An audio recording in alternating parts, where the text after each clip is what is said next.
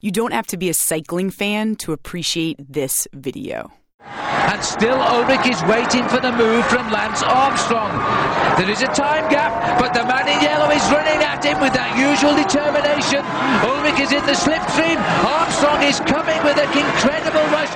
You have never seen humans move this fast. They cover incredible distances in seconds, it seems. One cyclist jumps out in front of the other one, seems to come out of nowhere.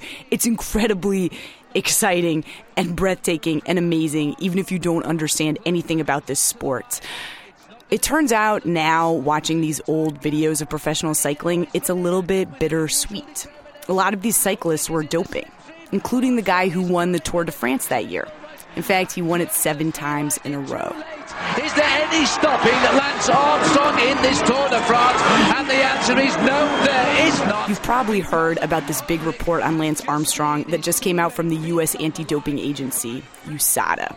But one of the things you realize when you're reading it is that doping is a business. You need an organization. You need the latest technology. You need employees. And you need a leader. According to the official report and other cyclists involved, the leader of the U.S. professional cycling doping operation was Lance Armstrong. He ran the most successful, sophisticated, and professionalized doping program that sport has ever seen. The world that we thought pro cycling was, the person we thought Lance Armstrong was one layer. There was another world underneath that, another system underneath that, another organization underneath that. There was a massive secret. It's a family affair. It's a family affair. Hello and welcome to Planet Money. I'm Zoe Chase. And today we're going to lay it all out for you. How, according to this official report and the people involved, the doping business worked, how it stayed hidden for so long. The person you just heard talking about the underground world of doping, that's Daniel Coyle. He's a journalist that has followed Lance Armstrong for years. And he wrote The Secret Race inside the hidden world of the Tour de France with this cyclist, Tyler Hamilton. And Hamilton was Armstrong's teammate for years. The way these guys tell it, the race for the Tour de France is part Silicon Valley startup, part Cosa Nostra. Blood is thicker than water. The fans got me under pressure, yeah. The story they tell starts in 1998. Lance Armstrong had been diagnosed with cancer in the mid-90s. And the year he came back, he was a little nervous. And that's when he met Tyler Hamilton. He's always been known to be very confident, and you could tell his confidence was a little bit, rattled. I don't think he knew, if he was going to be able to find his old legs, so to speak. So Lance Armstrong joins this team sponsored by the U.S. Postal Service, and Armstrong became the team's leader.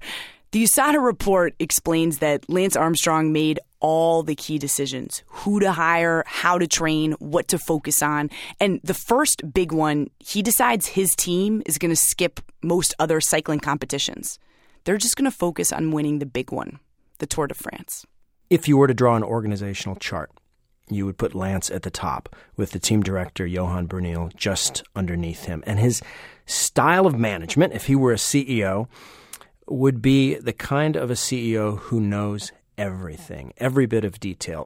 He had a real desire for control. Part of that stemmed from his natural character, and part of that stemmed from the secret world that he was trying to create, maintain, and sort of optimize, try to get those results every July. Hamilton says he and the rest of the team, they were already using performance-enhancing drugs. But because of Armstrong's obsessive personality and charisma and leadership, Tyler Hamilton says Armstrong takes this to a whole nother level. Lance had to win. It was, it's just something that he was probably born with. And it made him an incredible athlete, an incredible competitor, because he had to win. Winning's like a drug, the more you win, the more you want to win some more. And the more you win, the more money you make. Once you've got a determined CEO, you need a strategic plan. Coyle says the entire doping operation, this business, was laser focused on one thing: the amount of red blood cells in the blood of the riders. The technical term is the hematocrit level. When you were on Postal, you were expected to have your hematocrit at a certain level or else. And this is really different from doping you hear about in baseball. That's, steroid injections to give you a powerful swing. In cycling, it's all about red blood cells in your body.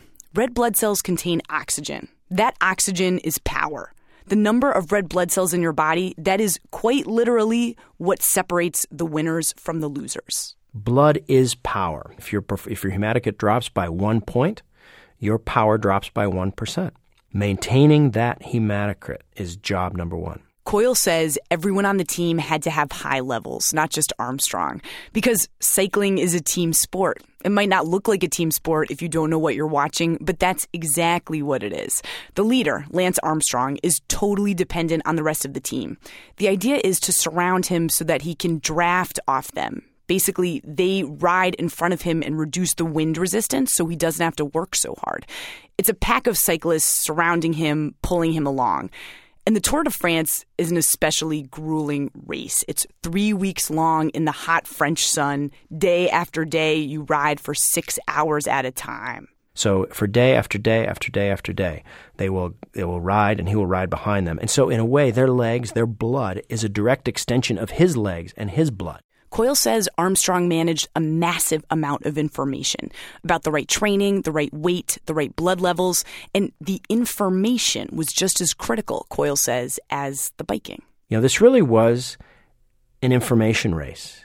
It was an athletic race. We saw the result on the road, but underneath that was a chess game of information. And that information had to do with what you should do to optimize your performance for each race. And the man who supplied that, his supplier, was an Italian doctor named Dr. Michele Ferrari. To hear Hamilton and Coyle explain it, Dr. Ferrari is Lance's right-hand man. He's the chief technology officer, sort of this business. He's the secret sauce, the guy who actually makes the operation run smoothly. And by all accounts, he was brilliant in this very sketchy field, the field of performance-enhancing drugs. He knew exactly what levels the team needed to hit in order to win. And the USADA report says Dr. Ferrari came up with the precise cocktails to manage their performance. He's their R&D department. He kept them ahead. When the test is coming, here's how to beat the test. And he would have different combinations, different ways. He would experiment with things. He was R&D, and he was really, really good. And one of Ferrari's most important skills, they say, was keeping the team from getting caught. As with any business, there are regulations that they need to comply with, or at least appear to comply with. In this case, it's the constant drug tests, riders being asked to submit urine samples, blood samples, and Ferrari was brilliant at staying ahead of the regulators. And he worked exclusively with Lance Armstrong's team. Here's Coyle again. Ferrari was not allowed to work with any other Tour de France contenders. That was the masterstroke for Lance, to pay Ferrari enough that he would supply him exclusively with knowledge. The thing about running a secret doping operation, it's got to stay secret. For one thing, you got to distribute your product without getting caught. So, Coyle and Hamilton say, Lance Armstrong came up with this plan. And the plan was very simple. It was to hire Lance's gardener. Somebody on a secret phone would call him. His name was Philippe. We called him Moto Man. Who trailed the tour on a motorcycle with a blood-boosting drug called EPO in his thermos and deliver it during the tour. He would typically drop it off to somebody on the team, like a team staff member.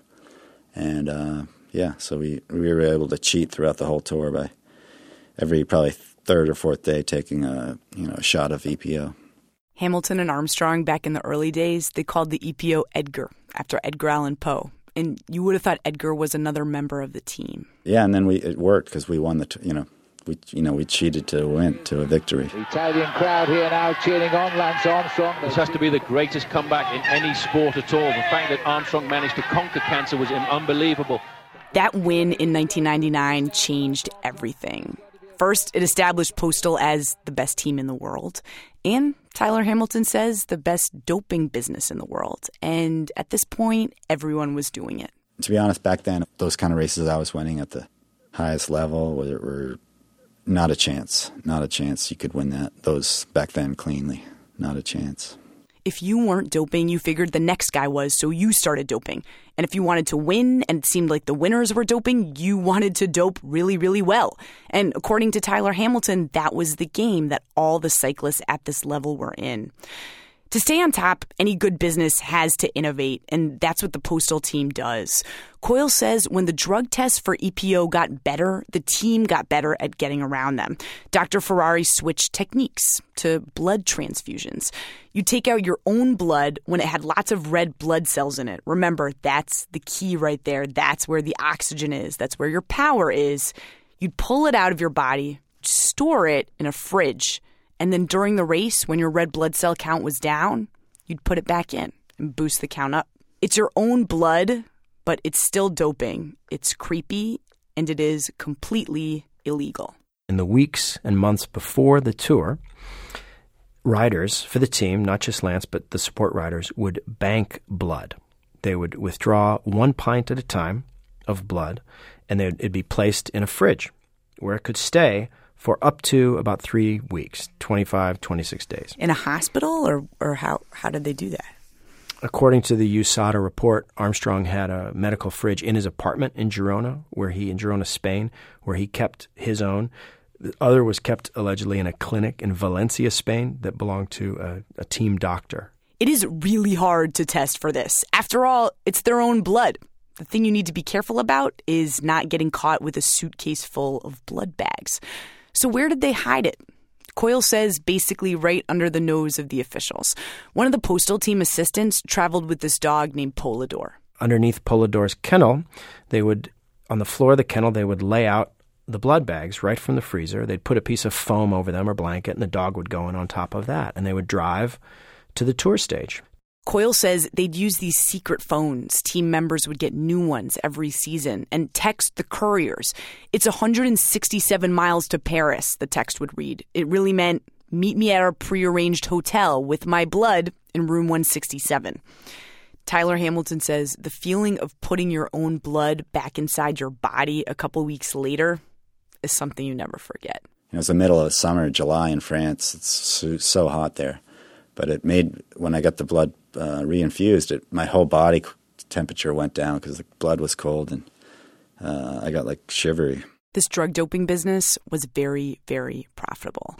There's all the money from winning the tour, then the fame that goes with that. Lance Armstrong wrote a best-selling book. He gives inspirational speaking gigs. He racks up tons of lucrative endorsements, Nike, Oakley, the biggest brands in the world. And all the riders on the winning team benefit from this kind of money and attention. Lance Armstrong basically introduced professional cycling to America through these successive wins in the Tour de France. That is a pretty big coup. The amazing thing is the doping went on for so long and so few people said anything about it.